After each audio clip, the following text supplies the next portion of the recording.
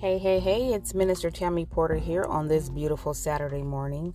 I'm coming at you with the word of the Lord for today. I'll be reading from the book of Proverbs, chapter 22, starting at the first verse. And I'll be coming out of the King James Bible.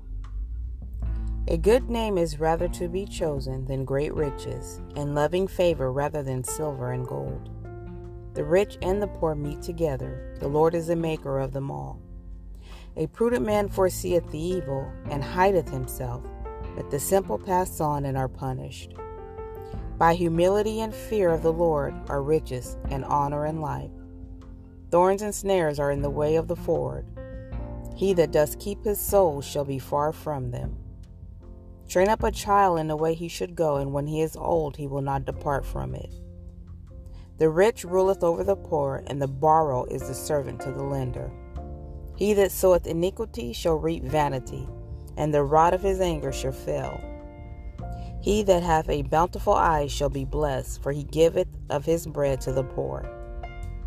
May the Lord add a blessing to the reader, the hearer, and the doer of his word. God bless you.